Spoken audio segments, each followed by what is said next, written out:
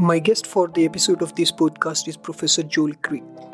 Professor Joel is a professor of politics at the University of Witwatersrand in South Africa. His research focuses upon slavery and abolition, mobility and work, social movements, repairing historical wrongs, and the history and politics of Africa. Professor Joel is a co-founder and editor of the Beyond Trafficking and Slavery Project, which is housed within Open Democracy. He is author of several books, which includes the book entitled The Anti-Slavery Project: From the Slave Trade to Human Trafficking. He also authored another book which is entitled Unfinished Business: A Contemporary Survey of Historical and Contemporary Slavery. His most recent project with Beyond Trafficking Slavery was It's Time to Get Off the Fence on Sex Workers' Rights, which is published in 2021. In this episode of Global Development Review podcast, Professor Joel shares his insights about the history of slavery, and we also discuss about the contemporary discourse surrounding modern-day slavery, human trafficking, forced labor.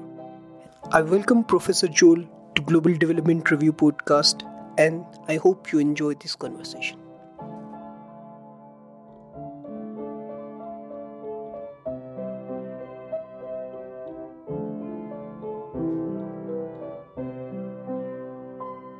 Professor Joel, thank you very much for accepting my invitation and joining me for this podcast. My first question to you, and I just would like to understand within the context of our discussion, is could you please share your insights about the history of slavery, and can we say that slavery still exists in contemporary world? Yeah. Thanks, Jafar. I really appreciate this opportunity to have this conversation. As you probably appreciate, you didn't start with a kind of easy or small question.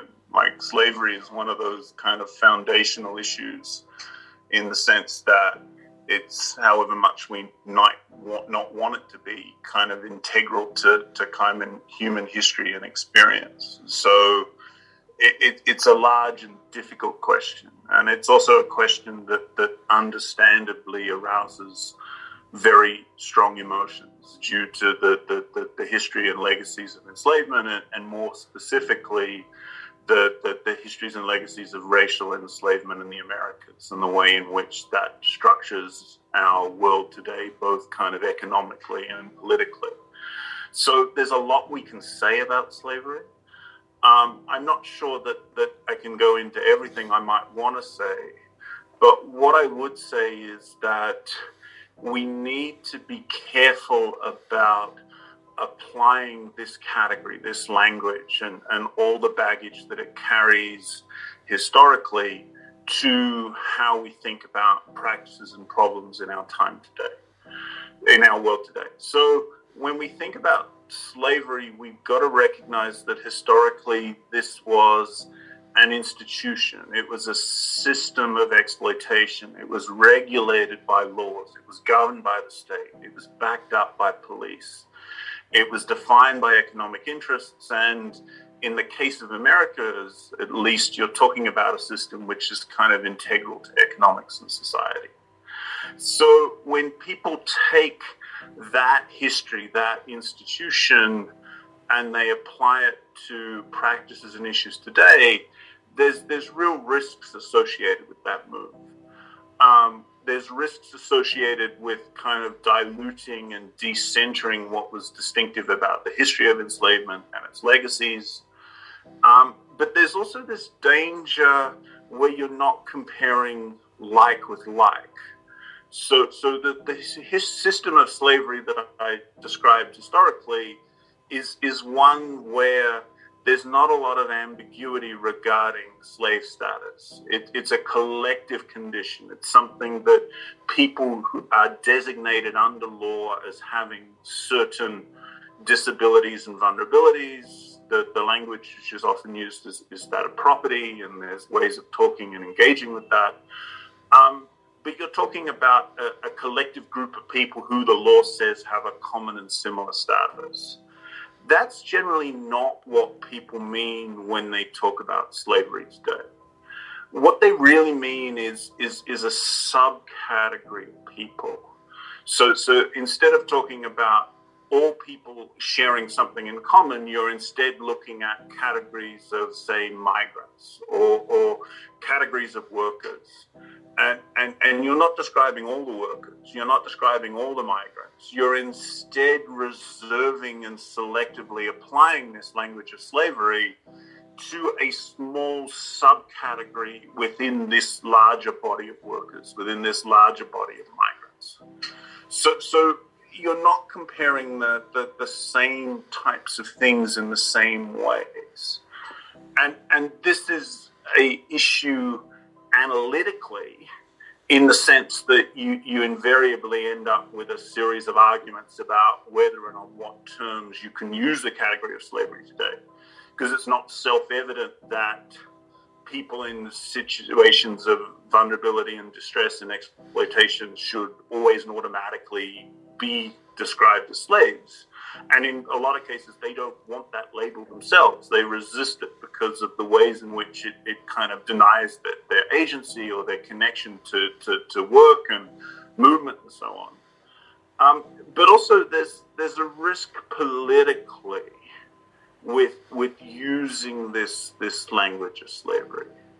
Because when you take slavery and you begin to talk about slavery today, you begin to talk about these exceptional cases of severe exploitation and abuse, you're ending up with a narrative frame that says that your task in policy terms, your task in activism terms, your task in legal terms is to specifically prioritize and seek to save or rescue or redeem these people in acute situations of vulnerability and distress, the people you want to call modern slaves.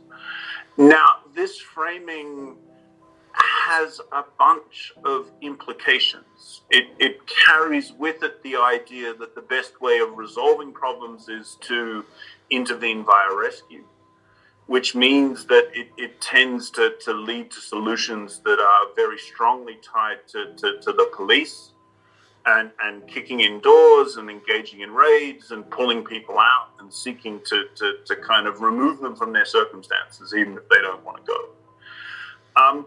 And secondly, from a diagnostic standpoint, focusing on these exceptional cases sets you up in a bit of a political and policy cul-de-sac.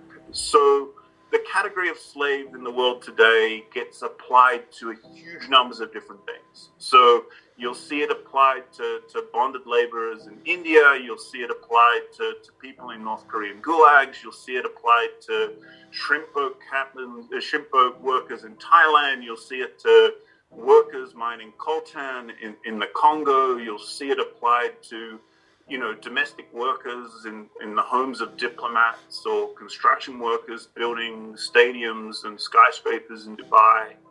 So there's a huge range of different things.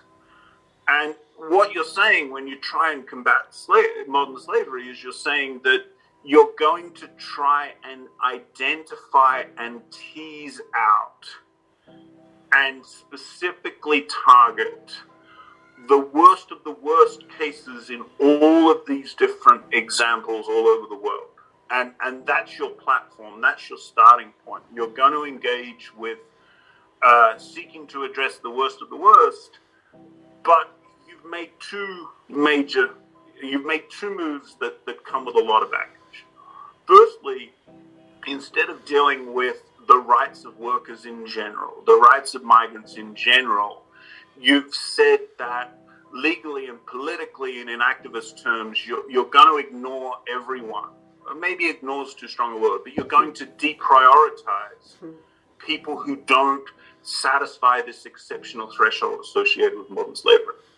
So what that means, in effect, is instead of dealing with the rights and protections of workers on shrimp boats, you're trying to target the minority of people at the bottom end of the labor chain as specifically modern slaves.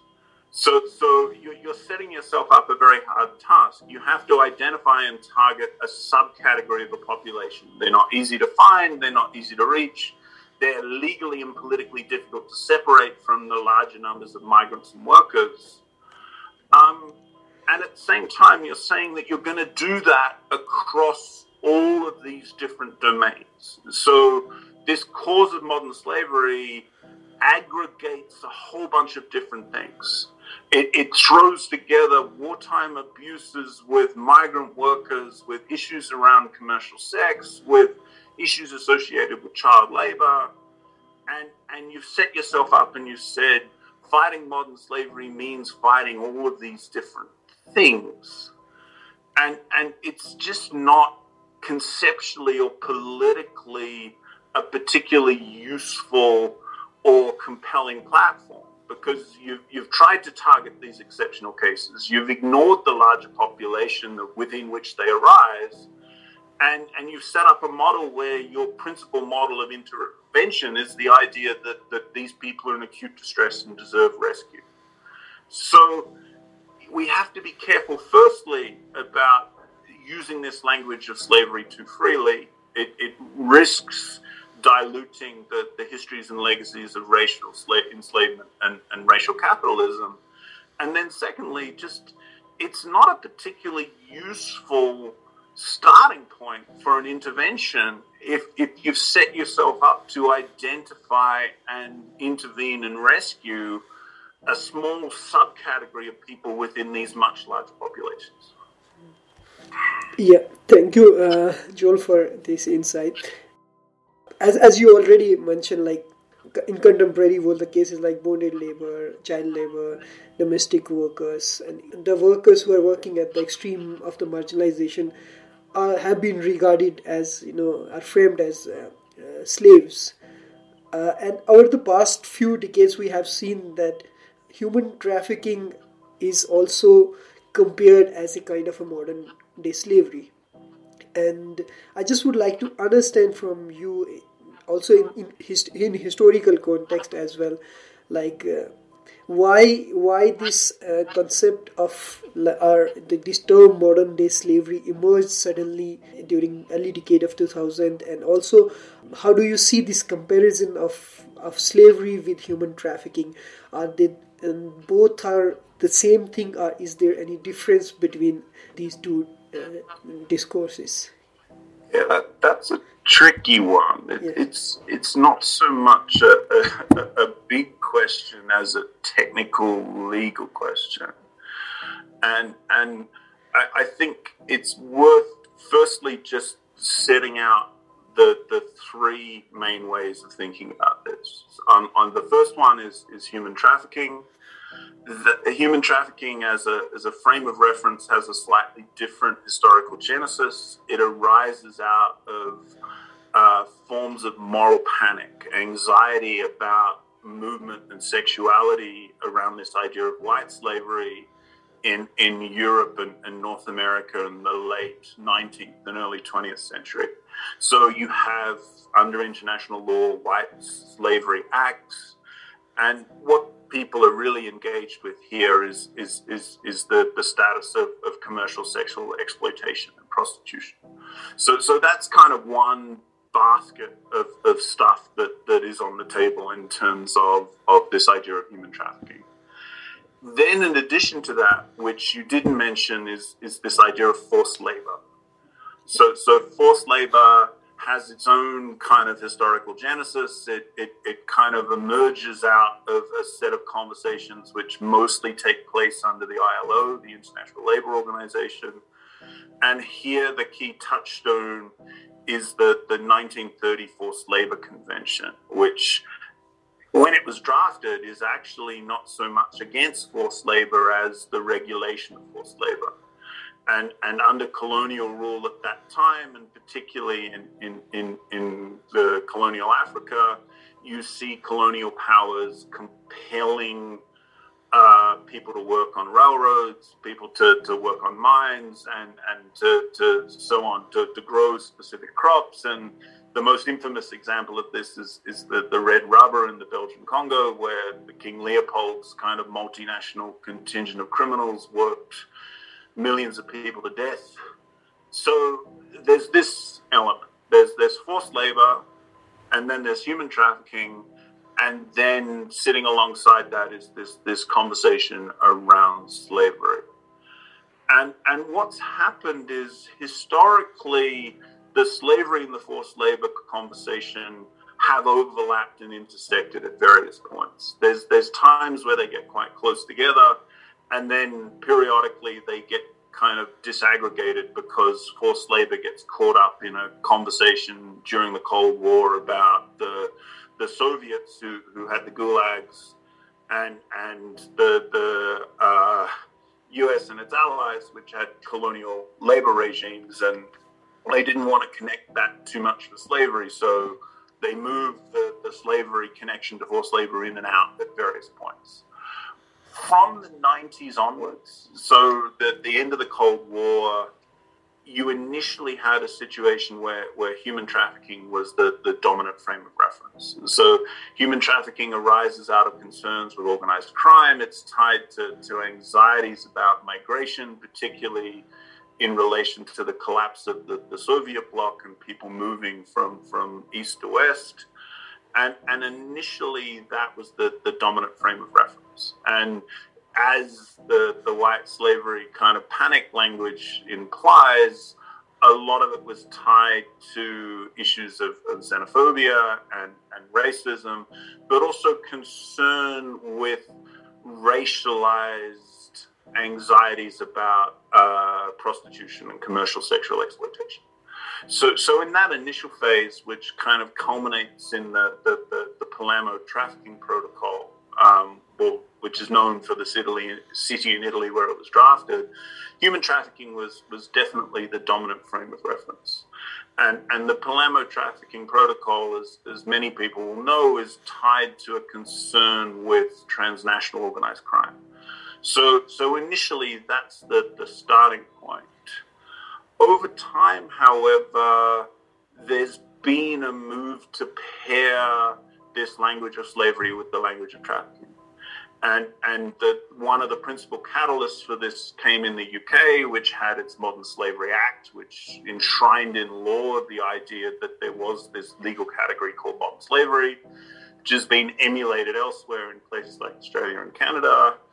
So for a long time, slavery was this kind of empty signifier. It was this floating idea which you would apply to describe the very worst of the worst cases, but it didn't really have a lot of fixed legal meaning. But the UK Modern Slavery Act gives it a bit of legal heft. And in addition to that, there's also a bunch of international jurisprudence arising out of the International Criminal Tribunal for Rwanda, the Special Court for Sierra Leone, and then more recently the ICC judgment, most notably that of Dominic Ongwen, where the language of slavery and enslavement, because it's enslavement under the ICC, becomes the basis for criminal prosecutions.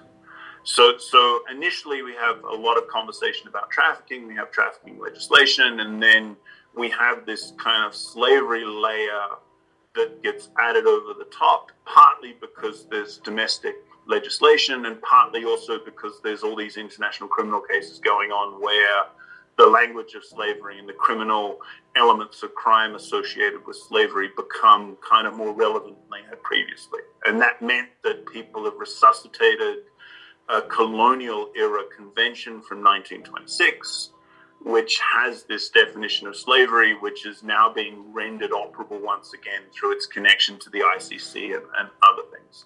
So that's the second cluster. And then thirdly, you have this historical concern with forced labor in the ILO.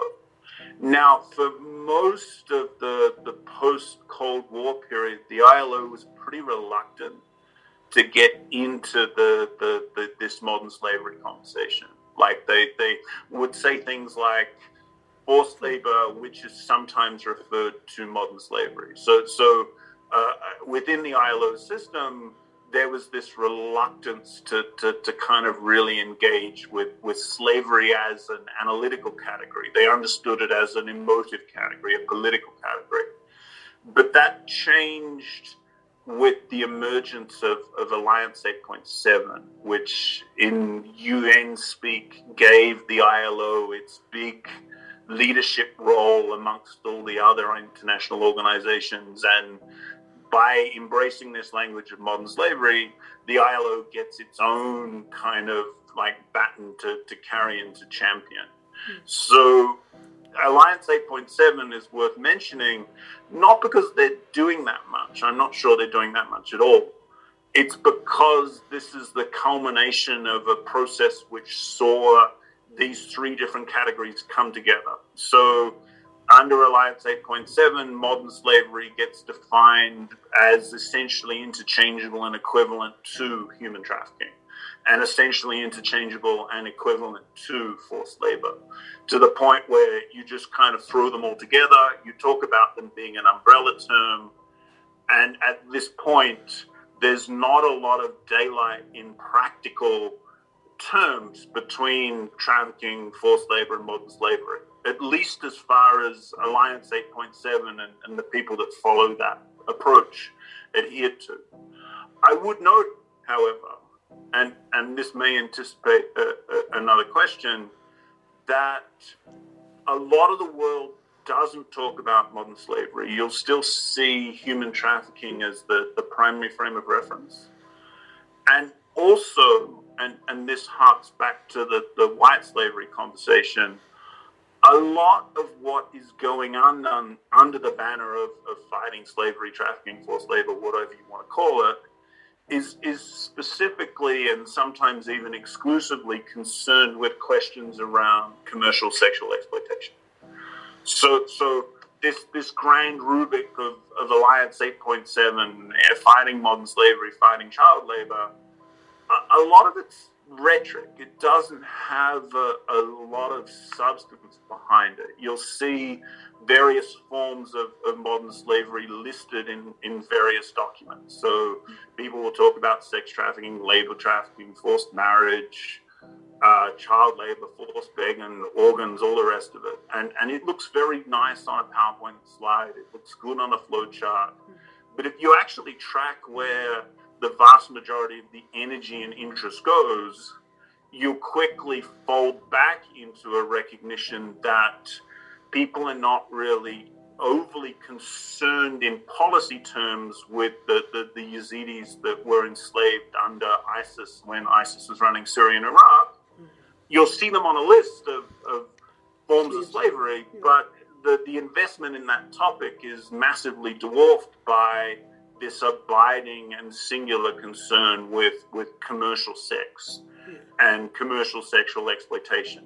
So here, this broad rubric of trafficking, modern slavery, forced labor, it conceals as much of it reveals, because people are not equally interested or invested in all of the different things that come under this rubric of modern slavery. When push comes to shove, they're almost overwhelmingly concerned with this question of commercial sex and what to do about it. Yeah, thank you, Joel, for these insights.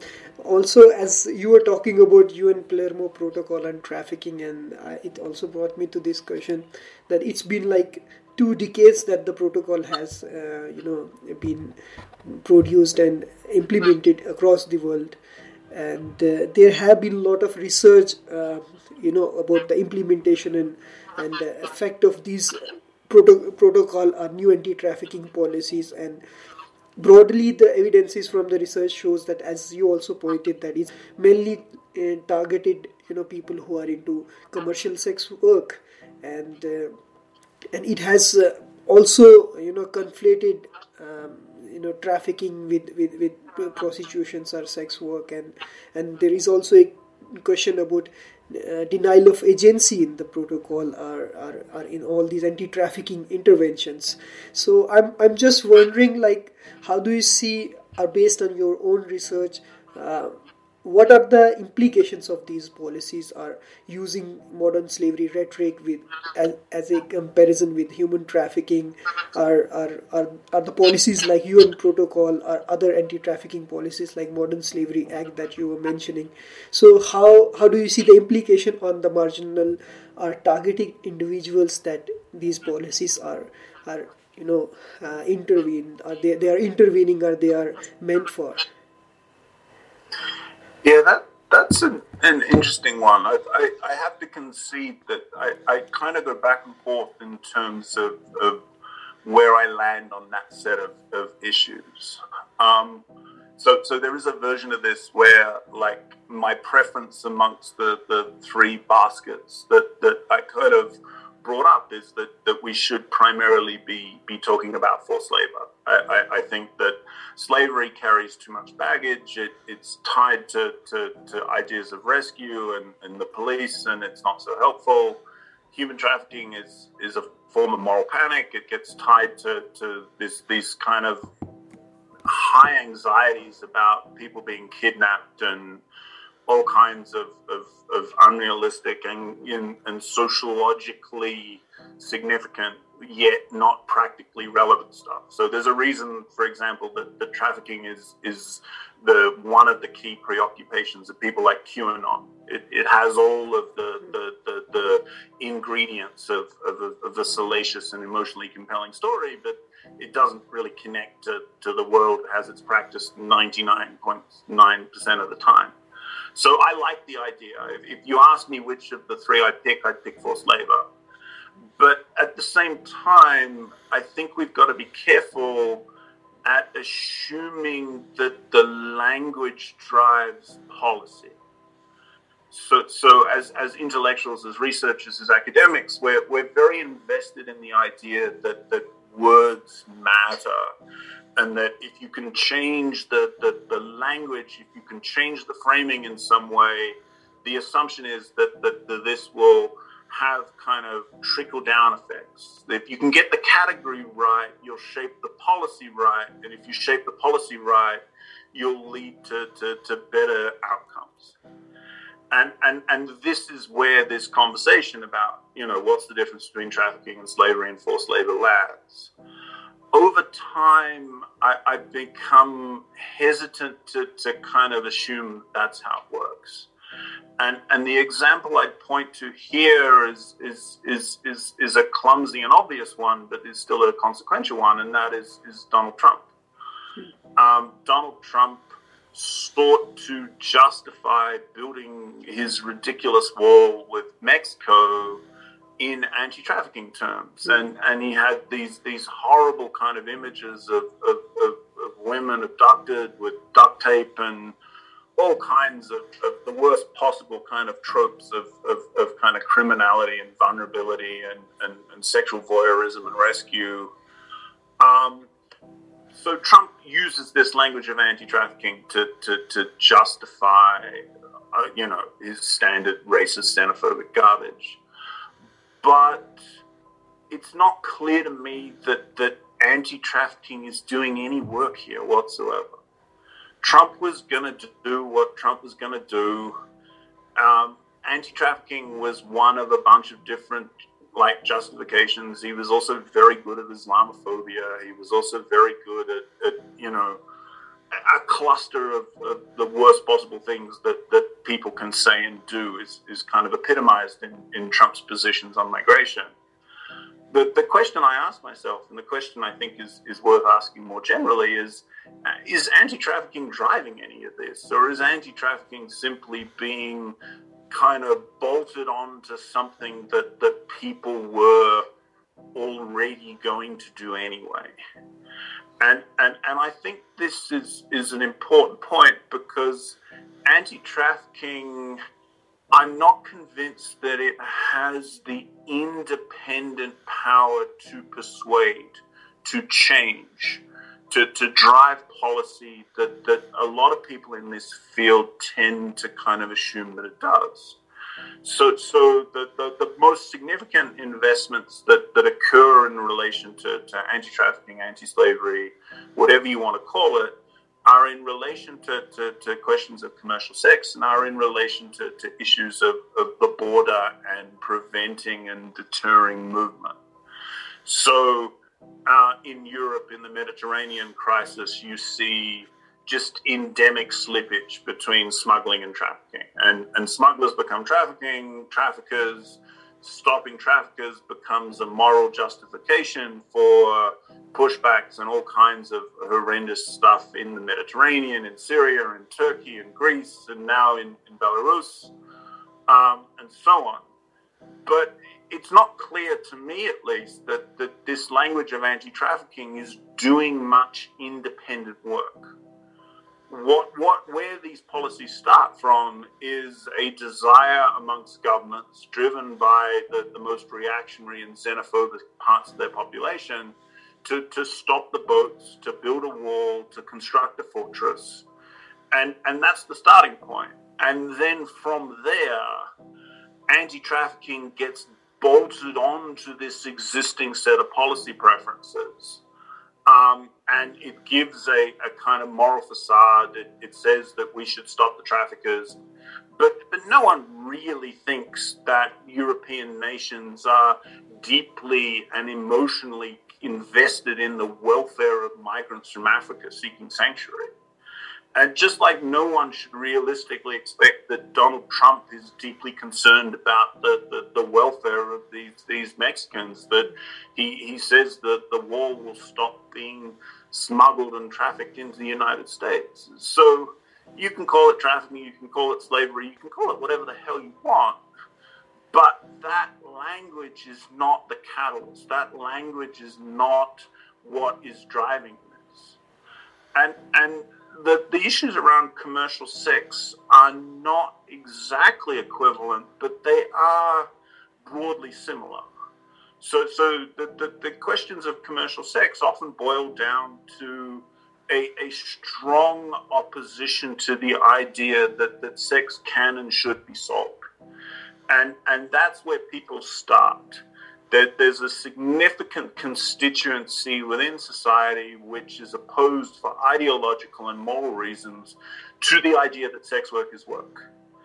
And this debate is often framed as between different versions of feminists. So you have the kind of anti-porn, anti-prostitution campaigners following kind of, Dworkin and Catherine McKinnon in opposition to a different generation of feminists. And I'm not saying that's wrong, but I also think we need to recognize that the anti-sex work stance also comes from a strong conservative currents within society. So anti-sex work is often reduced to second-wave feminism, but you'll often see it in conservative countries, like strong Catholic countries, strong Islamic countries. Opposition to sex workers' work is not based upon a radical reading of feminism. It's based around ideas of patriarchy and the protection of women and girls and so on and so forth. So within that framework, you have a powerful constituency within society that's connected often to religious and conservative institutions, which is deeply opposed to the idea that we should treat sex work as work. And then from that starting point, you get anti-trafficking and anti-slavery bolted onto that pre-existing position. So it's not clear to me that the anti-trafficking, anti-slavery bit of this equation is doing that much work. It is politically valuable. If you oppose the idea of sex workers' work, you constantly come back to this motifs of trafficking and slavery, because invoking this language of trafficking and slavery is a very good way of denying the claim that sex workers work, because it pushes everything into an abstract moral register and basically says that commercial sex, by definition, is completely unacceptable and therefore should not be regulated. Sex workers shouldn't have rights. They just should not be able to sell sex whatsoever. So on both of these big issues, border protection and commercial sex, I'm not convinced that which language you choose is moving the needle around the politics of this issue. What we need to understand that this anti-trafficking, anti-slavery thing is as a set of rhetorical weapons and strategies that different members of the society are calling upon in order to advance positions they already hold. And I think that's really important. People kind of assume that if you use the language of slavery, it's like the language of genocide. You're pushing this big red button. You're saying this is urgent, this is unacceptable, the cavalry must come immediately, everyone must be mobilized in immediate and unstinting opposition to the existence of slavery in the world. But I'm not convinced that the slavery bit does that much work. People have been calling all kinds of things slavery for many, many years. I mean, the 13 colonies, when they separated from England, were busy kind of declaring an end to English tyranny as a form of slavery. So you can call all kinds of things slavery. And of course, the 13 colonies were very good at actual enslavement. At the time, they were decrying the slavery of the British Crown and their need for independence. So when we call something slavery, it may work, it may not work, but I'm not convinced that this language has the kind of independent weight that is often assumed. And you can see this, for example, in relation to Xinjiang in China. So right now there's a really significant mobilization going on in Xinjiang, where it's clear that the Chinese government is engaged in really kind of horrific forms of surveillance and control, and part of that is tied to forced labor schemes associated with cotton production. And you can see the language of slavery being mobilized. You can see the language of forced labor being mobilized in relation to Chinese abuses in Xinjiang. Now, I'm not saying any of these charges are not true. It's clear that what's happening in Xinjiang is fundamentally awful, and we should be anxious about it.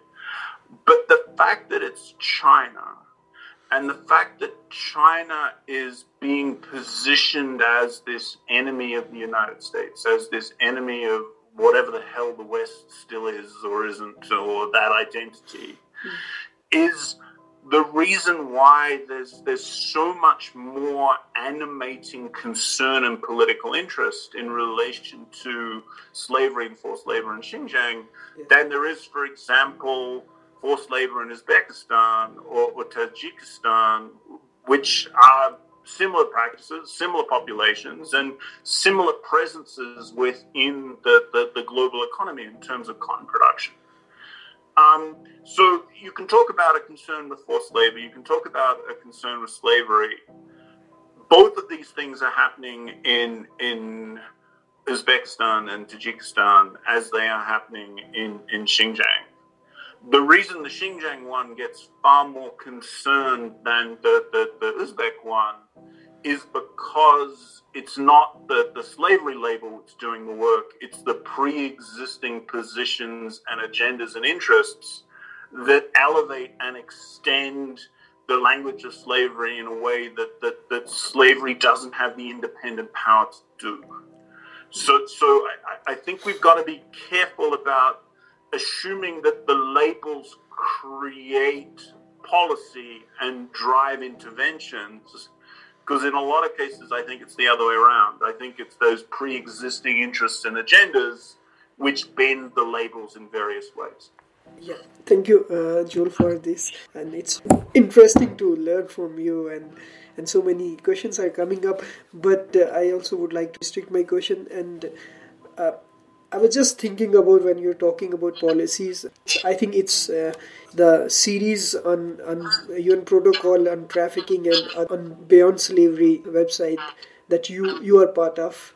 So there have been a lot of discussion whether this policy regarding trafficking should continue or it should be dismantled, and different scholars have argued there, and you also have contributed there. So I was just wondering to ask you, like, what is exactly the way forward? Because as you have mentioned that it is not going anywhere. So, what would you suggest, like, to younger researchers like me who are working on these issues, or the policymakers, including at the UN level, that what actually we need to be careful while making policies and doing research, and also what is actually the way forward on this entire debate? Yeah. So that's a big one, and again, depending on which day you ask, and whether I'm feeling optimistic or pessimistic about the world, I might kind of change the answer. Just at the risk of briefly plugging a project I'm involved in, I just think it might be worth saying a little bit about this Beyond Trafficking and Slavery project that we've been running. Yeah. So it's me and a bunch of colleagues from different parts of the world, and we've been running since 2014. And what we're trying to do with this project, it's called Beyond Trafficking and Slavery, is to construct a kind of counterpoint to the ways in which people kind of think about these issues and the types of policies which tend to be paired with some of the most exaggerated and extreme and problematic uses and references to slavery and trafficking. I think the beyond in the title is illustrative for me. So one of the projects we did late last year was set up as a question about tactics and strategy. And we asked a bunch of people whether or not they thought they were better off on the inside. And this better off on the inside framing is something you hear when you talk to policymakers or activists or people within the machine, broadly conceived. And they'll tell you that we're better off on the inside. We're better using this language of slavery. We're better adhering to this anti-trafficking framework. We understand that there's problems with this organized crime framing, but if we go back to talking about human rights, no one will listen to us, so we should stay within anti-trafficking as organized crime because people actually give a shit about organized crime, and consequently, if you're in the machine, if you're kind of on the ship, you can steer the ship in different directions. And this is the idea. Are we better off on the inside? I can understand why people make those calculations. A lot of people working on issues associated with modern slavery, human trafficking, forced labor, will say there's value in staying on the ship and trying to steer it in more productive directions.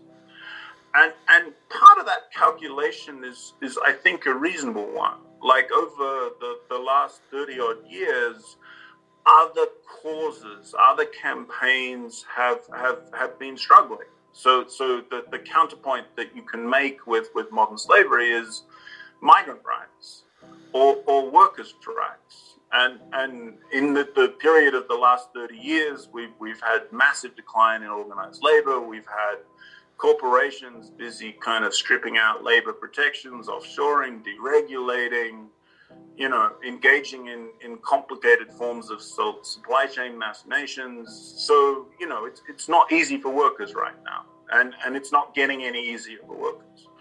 And it's the same with migrants. I don't even need to give examples, and I shouldn't be laughing because it's tragic on an epic scale, but the world is not friendly to migrants. The xenophobia and the populist projects that are tied to it have made things really difficult and unpleasant, and lots of really horrific things are kind of happening in the world to people who are vulnerable and deserving of our protection and support.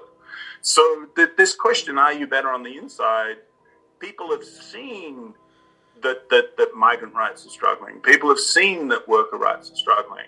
And a strategic calculation has been made that if you can't win on those fronts, if you gravitate to this language of modern slavery, this language of anti-trafficking, you'll get purchase you'll get access, you'll get resources, you'll get insider passes to the highest levels of policymaking. And you see this all over the world. Like, people who campaign for migrant rights are not invited to the halls of power.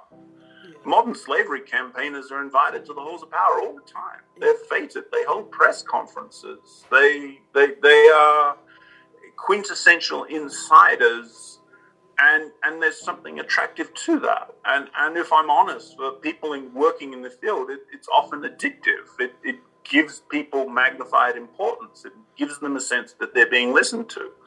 And a lot of people have found that attractive. And as a consequence, for strategic and personal, and if I'm honest, funding and financial, there's funding streams from modern slavery programs in a way that there may not be funding streams for other projects. All of this means that there are good reasons why people have strategically calculated that gravitating to this language of modern slavery anti-trafficking is tactically wise.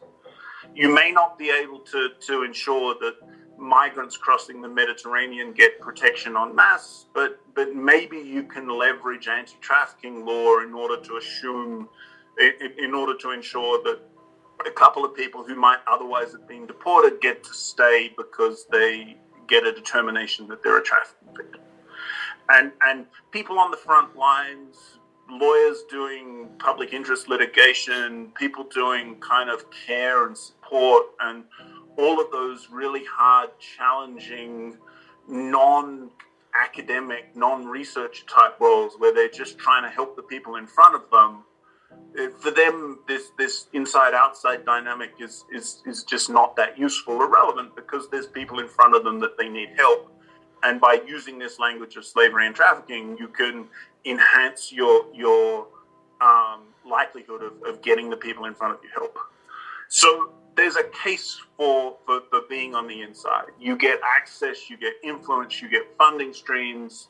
You don't have to deal with the incredibly hostile headwinds that face organized labor and migrant rights organizations. So anti-trafficking here is a kind of safe space politically. And people have and will continue to do good work within this safe space. The problem, and this is where I kind of pivot to say why I think ultimately this life on the inside is a trap, is that these conversations about anti-slavery, these conversations about anti-trafficking end up displacing the kinds of political conversations we need to be having about inequality and racism and discrimination and vulnerability and migration and how workers get paid and what rights they have and how they fight for them. So here I worry that life on the inside is a short-term win at long-term cost. And I worry about that because anti-slavery, anti-trafficking, in the form that it's been constructed, is incredibly politically safe. Instead of challenging systems of exclusion around borders, you instead say the borders are fine. They may even be humanitarian because they protect us from the traffickers. Which means that you've set up a problem on terms where you can't grapple with the systems, with the structures, with the underlying reasons why and how people remain vulnerable. And it's the same with economics. If you understand the problem of labor exploitation as being a small number of exceptional cases, most of which are in the global south, most of which are understood to be irregular, bad apples, individual employers, you basically set up a diagnostic framework which sanitizes and excuses and even legitimates global capitalism.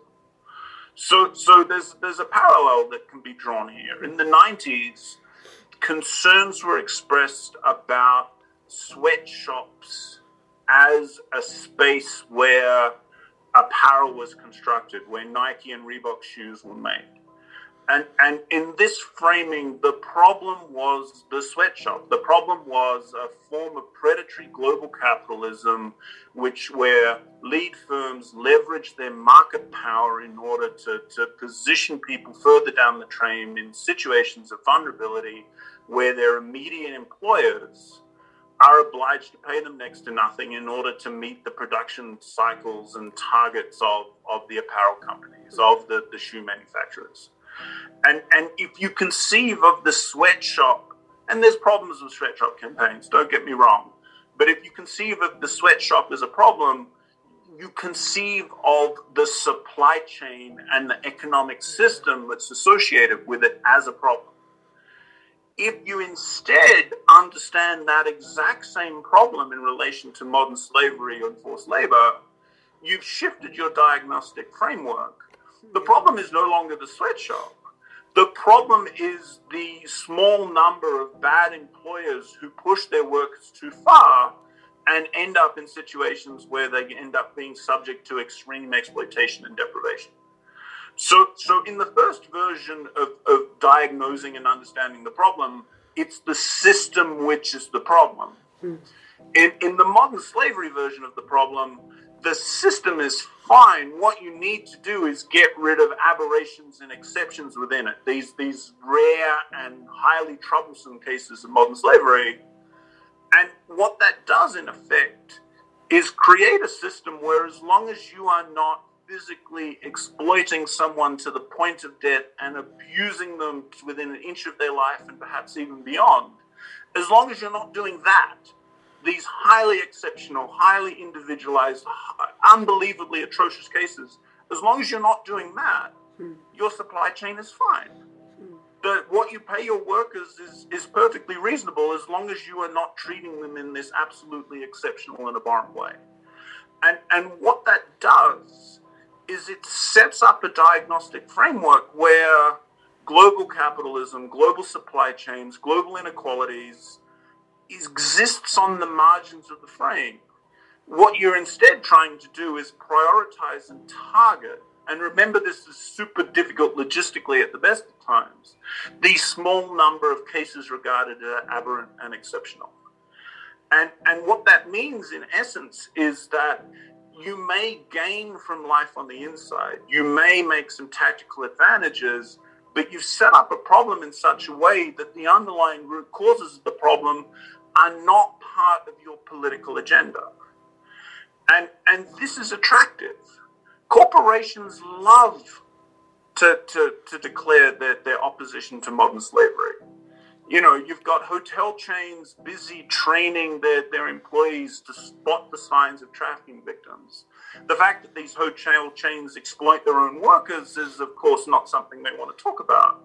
You've got companies like Google and Amazon doing projects like Tech Against Trafficking, where they declare that they're going to use all their algorithmic genius in order to identify, and they're terrible at this, but that's a different story, to identify cases of exploitation online, on the dark web, and all the rest of this stuff. Yet Amazon and Google and Facebook are busy kind of engaging in these mass systems of exploitation. I mean, Amazon as its own entity, if it paid and treated its workers as human beings, would itself have a major influence upon the general well-being of people in the world simply because of how many people Amazon employs. So it's easy and comforting to declare that we all want to fight this horrible scourge of modern slavery and human trafficking.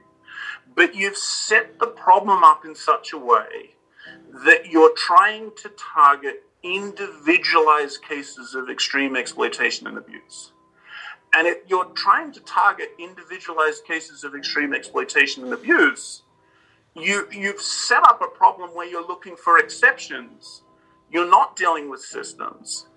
And you have a cause that everyone can get behind because you're not taking direct challenges, not making a direct challenge to the economic and political and migration systems which structure our world. So modern slavery is super popular. Politicians love it. Corporations love it. They love it because they don't find it threatening. And that's partly because they understand it primarily in relation to commercial sexual exploitation. And they're busy exploiting other kinds of workers. And they love it because instead of dealing with the idea that workers as workers need rights, they need a living wage, they need support, they need protection, they need somewhere to go to when their wages are stolen, they need protection against deportation if they're on a visa, all of those things. None of that is part of the conversation because you've reconfigured the problem in such a way that the only thing you have to do is deal with these individuals in acute distress. As long as they're not in acute distress, you don't have to do anything about them because they fall outside the frame of modern slavery because they're not in acute distress. And what that means, in essence, is that modern slavery is an inherently conservative cause. It's a status quo cause. It's a cause that people in positions of privilege and power and wealth are attracted to because it doesn't demand anything of them in terms of changing how the systems which organize our world are structured. And as a consequence of that, they get to pat themselves on the back and say that they're doing something to fight these horrible things while simultaneously reinforcing a system which leaves billions of people in the world vulnerable and marginalized and exploited. And as a consequence of that, I would, with all respect, say that we should not be talking about modern slavery. We should not be talking about human trafficking. We should be talking about the rights and protections that workers as workers need, the rights and protections that migrants as migrants need. And if we can't engage with the idea that the billions of people that work in precarious spaces need more protection than simply not being enslaved and exploited in the most severe terms, we're setting up a system which is going to end up displacing the types of political conversations we need to have. Thank you, Joel, for this deep insight. And it's very interesting to learn from you that how the system of capitalism on the one side, and then the religion and other aspects are also connected with this discourse of human trafficking and modern slavery, and definitely it is focusing on a particular set of communities or individuals rather than focusing on the entire discourse of exploitation or marginalization of workers or migrants. It's lovely to have you here, and personally for me your work is an inspiration. So thank you very much for joining me here, Joel. Thanks a lot. I hope that was useful, and I think this is a really important initiative, and I wish you all the best with it in the future. So be well. Thank you.